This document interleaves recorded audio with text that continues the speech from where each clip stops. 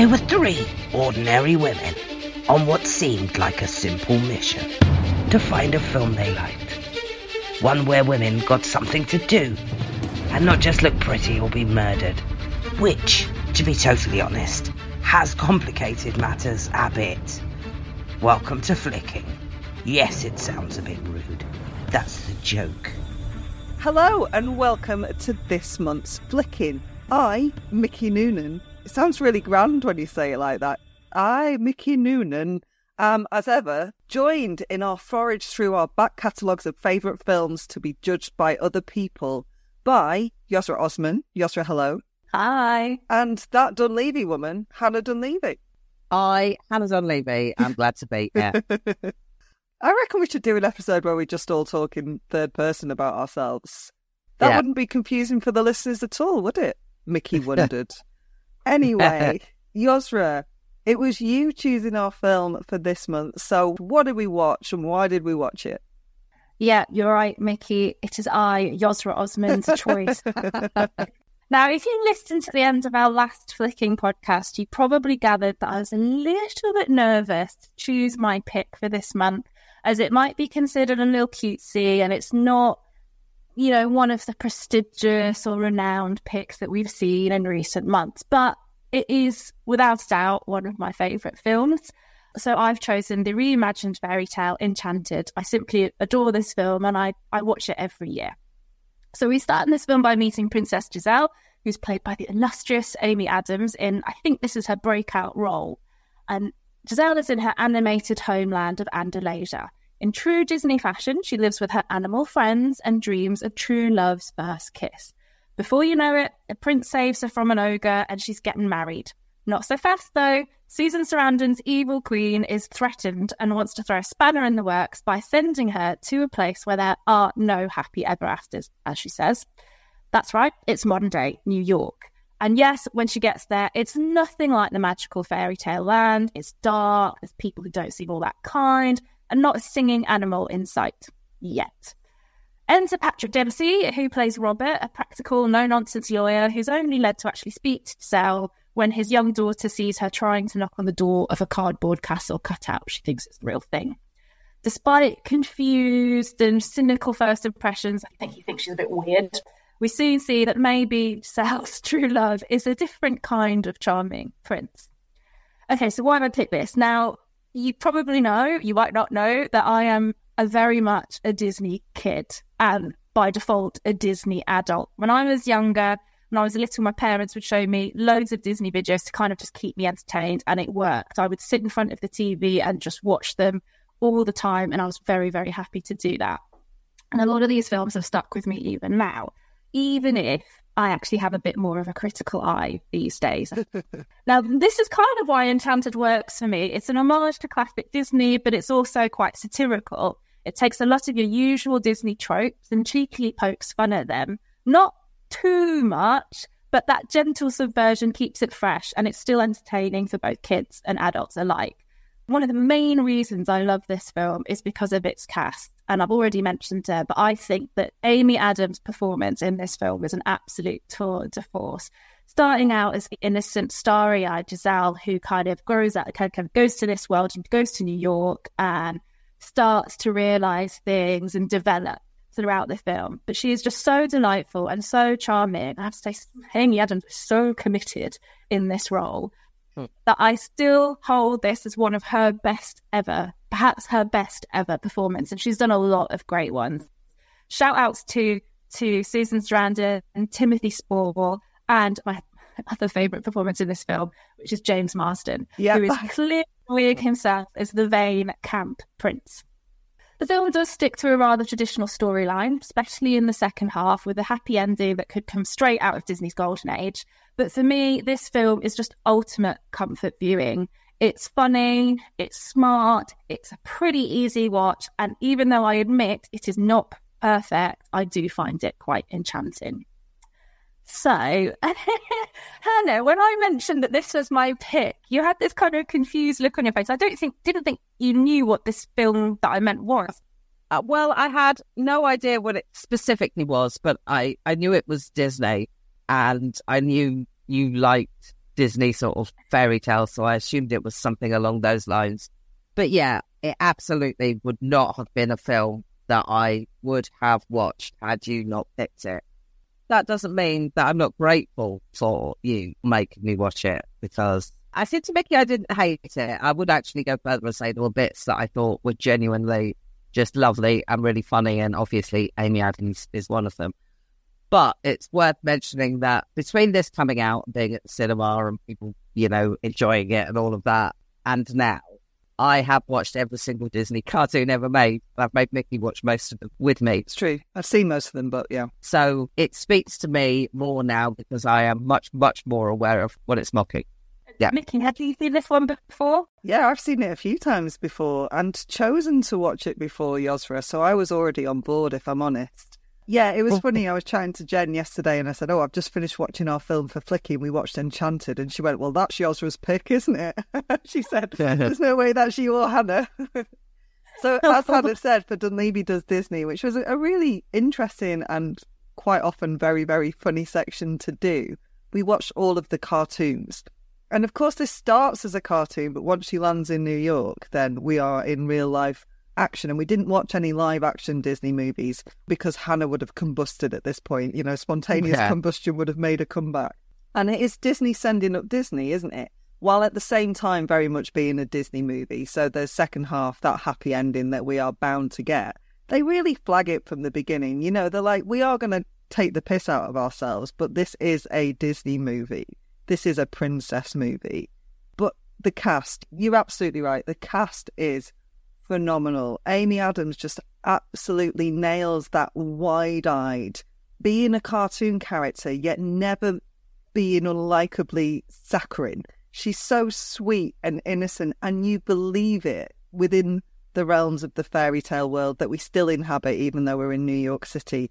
And yeah, James Marsden is hilarious as well. I just think he's just this incredible lantern-jawed prince that in his world is an absolute hunk and a catch, and in our world is a misogynist little bit of a prick. And yeah, there's a really lovely contrast there. Timothy Spall is great. I wish Susan Sarandon had got a bit more time on screen because she's brilliant when she's on it. But yeah, the cast make it a joy, and it's very, very funny.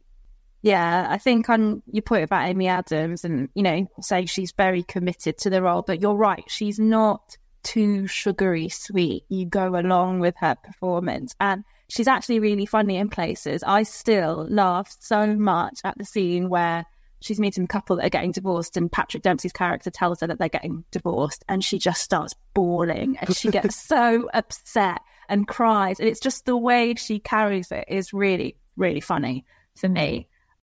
Fact for you, I was thinking about the similarities a little bit because our last film was Who Framed Roger Rabbit, and of course you've got a mixture of animation and live action. Enchanted also has that, but not to the same degree because they don't intersperse as much, of course. The first bit is just a little bit meta, but then it goes into the live action mainly.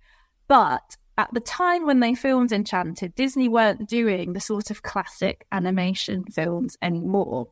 So they had to outsource a lot of these scenes, and that means that it took a while. It took them a year to complete the animation scenes, whereas at the live action filming, it only took them 72 days. And Disney didn't go back into animation until, it was actually only a couple of years later. It was The Princess and the Frog in 2009, which is another one of my favourite films. But don't worry, Hannah, I'm not going to choose that anytime. I've seen it. We liked it. It was one of the better ones, I thought. Yeah. Let's talk a bit more about Disney kind of holding up a mirror to itself and trying to be a little bit subversive, but as you say, Mickey, keeping it very much in the realms of Disney and not going too far. It's kind of a tale of two halves. That first half to me seems a lot fresher and funnier. Does that mean to you two that it kind of lost its way as it gets into that second half and it moves more into the just classic Disney scenes? One of the joys of the first half is that they constantly point out what things don't make any sense in Disney films. Like, actually, my favourite bit is where Patrick Dempsey, who I'm kind of ambivalent about in this film, he could have been played by almost anyone, I think. Classic Disney prince, though, right? Yeah, well, quite. The bit where he says, how does everyone know this song? Yeah. Start singing. Because that is obviously, one of the things that in Disney films that you're just like, that doesn't make any sense. And when he asks how the birds will know where she lives, how do they know where she lives? She's at their birds. Exactly that. But towards the end, its own story starts to not make sense a little bit. For example, why Susan Sarandon's stepmother / witch character, why she is still going to kill Amy Adams when, in fact, if she just pushed Amy Adams towards staying in New York, that would kind of save that problem. And that itself didn't make a huge amount of sense to me. So, yeah, it's very good at pointing out the silliness in other stories, but it has a bit of its own silliness. But I didn't object to it that much because it's within a film that is very clearly my absolute fantasy as opposed to actually fully set in the real world. I think, like with Who Framed Roger Rabbit, because it starts with animation, it sets that stall out really quickly, really immediately. You're not in the real world. And so what follows, it also kind of like, well, I'm already aware that I'm not in the real world. So you give it a little bit more leeway. Because I think Disney is holding a mirror up to itself, but it's very much a magic mirror that it wants to tell it is still the fairest of them all, right? They still want to have their cake and eat it. And I absolutely agree with you, Hannah. I'm like, why is she still trying to kill Giselle? Literally her plan has worked. She's put her in New York and she's willing to stay there with someone else. But that evil stepmother trope, that was the only bit that I'm like, what a shame that they didn't tackle that, because that is obviously a trope that is very damaging for women. And there's a really funny bit where Giselle has taken Patrick Dempsey's little girl shopping and they've gone out and they're having like makeup done, and she's like, is this what it's like going shopping with your mum? And Giselle goes, oh, I don't know, I've never been shopping with my mother, but Edward's got a mother and I'm so excited because she's supposed to be lovely, because what they say about stepmothers is wrong. And then it's like Disney goes, we were right all the time, and you're like, okay. But yeah, I don't think it loses its way. I think it knew exactly which way it was always going, and they flag it from the start, and that way was silly and towards a happy ending. So I think, once you're on board, you're on board. And I really liked her as a dragon. Thought that was great. Yeah, I think I do agree with you in terms of Susan Sarandon. I mean, I love her anyway, but her character does seem really underdeveloped, and there's something that they perhaps could have done there to flesh out her character a bit more. They did do a sequel called Disenchanted, where I think they try and explore that a little further, and they've got Maya Rudolph in the kind of evil role, but this is, I have to admit, it's nowhere near as good as Enchanted. So, Mickey, Hannah, I'm sure you're jumping to see it, but I'd hold off on. I'd hold off on that one. Disney did suggest it to me after I finished this one. It did immediately pop up and say, "If you want to watch this," and I said, "No, I'm good, thanks, Disney." Yeah, I'm not so fond of that one.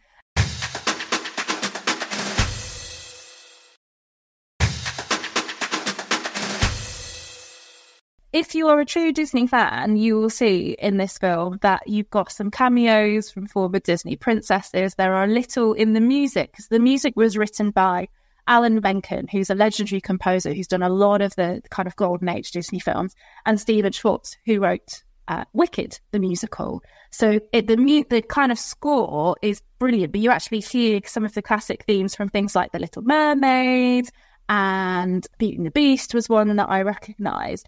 So I guess for me, it's kind of like a chocolate box. It's got all these little treats of some of the just classic Disney things that kind of are like a comforting blanket, which meant I was always going to enjoy it. And I was going to ask you to, because I gathered you're not as much of a Disney fan as me, but of course now you've watched every single one, if you spotted some of these and if they felt as delightful as they might have done to me, or if do they just kind of went past you? The trouble with having watched all of them is that they all do sort of meld into one big red flag lump. I was able to spot the sort of the trope rather than say specifically where it came from. But obviously, just that scene where she opens the window and sings to the animals and she gets New York wildlife in is, yeah. I mean, yeah. I think that's several films that happens in, doesn't it? Basically, yeah. That singing at housework with wildlife, that is a Disney trope, certainly from the early films. Massive one. And I love that twist on it. I love that it's rats and pigeons and cockroaches and mice that come and help her. And I'm sure people of New York would love it to be as easy to get them out of your apartment as Patrick Dempsey makes it at the end, right? Oh my God, it's so easy to get rid of them. I was like that. never happened. But of I course, guess not because they're fairy tale rats and cockroaches and pigeons. Yeah. It also has some other tropes from other films that aren't Disney, but nonetheless still, tropey. Like, for example, making dresses out of curtains, which is Gone with the Wind and The Sound of Music and all of those things on top. So I think, although that might also happen in a Disney film, but I can't remember off the top of my head which Disney film that happens in. But yeah, that's quite delightful when the second day when he goes and you can just see the bits that got out of it. Yeah. Because the ones that we watched when we watched all the Disney films, and I was a Disney film fan when I was growing up as well, it was definitely something that me and my little ones, sibling cousins, sister women, would sit and watch, like The Lion King, Aladdin. I really loved Aladdin. And then when we rewatched them for Dunleavy Does Disney, you're like, this is so problematic. And they take on a whole new level, a whole fantastic point of view, right? And so those ones have now lost a little bit of their shine. So I did spot them, but they didn't make me feel comforted. They just made me relieved that they weren't going in quite the same direction in this film. Whereas the modern Disney animation, that I think, it starts with Princess and the Frog. And then you've got Brave and Moana and Coco and all of those films which are amazing and tell incredible stories without pissing all over women, or certainly pissing a lot less over women, are phenomenal. So maybe this was the turn point. One thing that struck me was that I think it owes a lot of its success to the success of Elf, because I halfway through stopped and thought, when did Elf come out? Was this before or after? And it was a few years before, and I thought, Elf has absolutely paved the way for Disney to make this film. Yeah, I would agree with that. I hadn't even made that connection, and I love both films, but there's a lot of similarities in terms of kind of coming from these magical lands and waking up to reality. And also winning over a cynic by just being so damn sweet. Yeah, and I would say one of the bits that I do now roll my eyes at a little bit is how... See, first of all, when she meets the divorced couple and she goes, you have pussy hair, she actually touches the lady's hair. You do not touch a black woman's hair.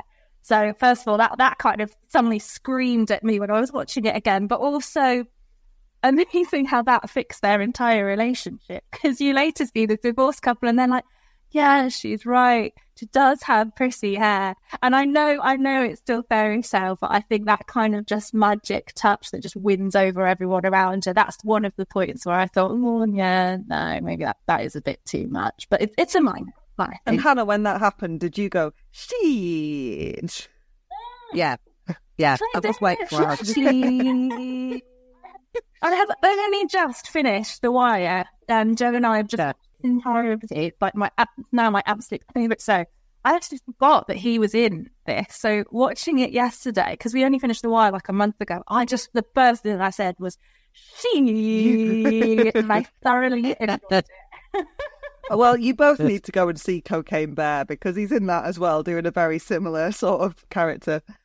And also it's amazing. Does anybody like the original songs? I have to mention that there are some musical touches, not as many as some Disney films, but I think How Do You Know, I think is a bop. I've got that on my phone. Is that where they're all in the park in New York? And they're all in the park and then comes together. Yeah. Can I ask a question? Yes, I'm fairly sure it is, but that is Amy Adams singing, isn't it? Yes. Yeah, yes. I was pretty sure it was, because, obviously she sings in the Muppets as well. It's interesting that, of course, she sings beautifully. And I was struck by, obviously, in cartoons, quite often, the person singing isn't always the actress that's doing it. So, and that's hidden or more easy to hide because it's in a cartoon. So, she really is just the whole package, isn't she? Beautiful and good at drama and great at comedy and lovely singer. Yeah. I've got a friend who's proper obsessed with her, and I can see why. I really can. But she does the princess role so well. As we've mentioned, the cast are brilliant. But can we just give another nod to lovely James Marsden, who I thoroughly appreciate in anything he does. But in this film, just taking on that Prince Charming role, and again, it's that same level of commitment, but he is really making fun of himself in that film. Yeah, and he's great. Yeah. And also he's got the lantern jaw. He kind of looks like a cartoon in this film, doesn't he? He has got that lantern jaw. Yeah. That match with the wide pantaloons, and self-confidence that is matchless is incredible. When he stabs the bus, that's very funny. It's very funny. Yeah. I think, yeah, Amy Adams is phenomenal at comedy. She's so good. And Hannah and I saw her on stage in The Glass Menagerie, and that is a very funny play as well as obviously quite a disturbing play, and she was fucking amazing in that as well. But she does comedy so, so well, and Marsden absolutely matches her, I think, as a funny character in this. And I think Timothy Spall's great as well. We've not talked about Tim Spall. He is cracking. And his cartoon version of him absolutely looks so like him. Yeah. Because I knew nothing about this, obviously, apart from that it existed and it was sort of a Disney.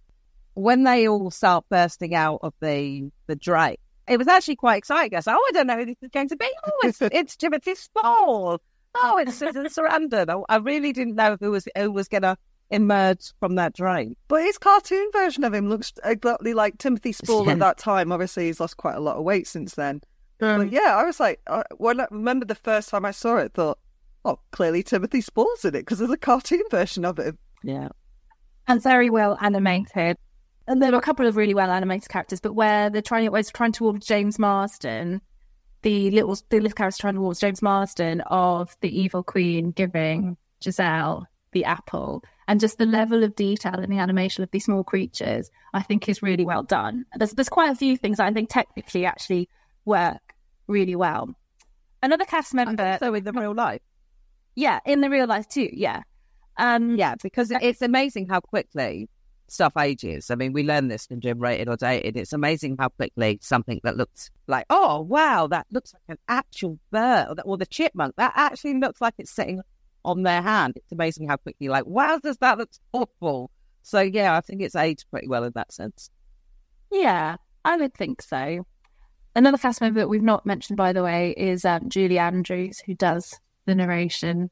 Don't know if you spotted that. She did not. Opens the film, and I think she closes it as well. She does that narration, so it is a pretty stacked cast. Okay, so I mean, I was really skeptical of choosing. Honestly, how long have we been doing flicking now? About 3 years. 3 years, yeah. Yeah. You don't understand how long I've been umming and ahhing about choosing this film. I've been so nervous to choose it. 'Cause I'm like, please don't choose Disney. Everyone would expect for you to choose Disney. But is this one just quite not Disney enough to make it a safe choice for me? I've got to say, Yosra, we ended up liking, like, Coco. We really loved Moana. I own on DVD and watched. There were quite a lot of the modern Disney films that we ended up really liking. Yeah. Brave is incredible. Yeah, I really like Brave. I bought it for my mum. Brave and Coco are brilliant. So you weren't necessarily onto a loser at all, but I'm sad that we scare you so much. We're going to go full Susan Sarandon. It's just every time you can always pick such good films. I'm like, oh, I'm just going to bring the tone down. Oh, I'm so sorry. I can't let that pass. I am like the Wang Fest Central who picks like Airplane and Anchorman and basically have one note like movie choice, which is big and funny. That's it. So seriously, you bring a lot more to the table, although I might not ever forgive you for making me watch West Side Story. This is such a class. Anyway, so yeah, I've chosen Enchanted. It is my comfort watch. I watch it every year on my birthday, usually.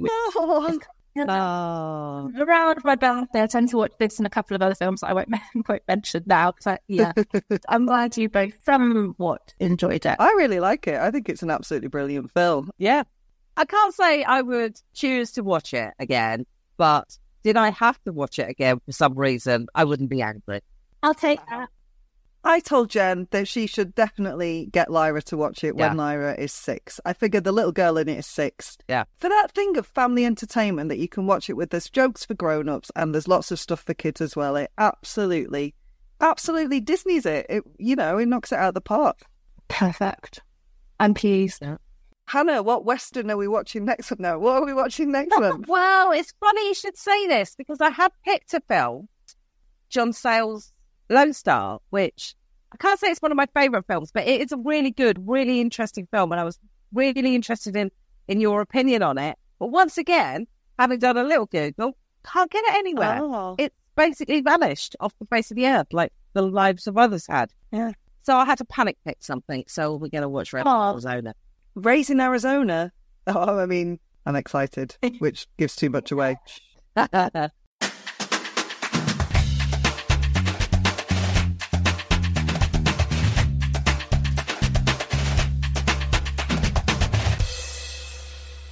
issue for all women.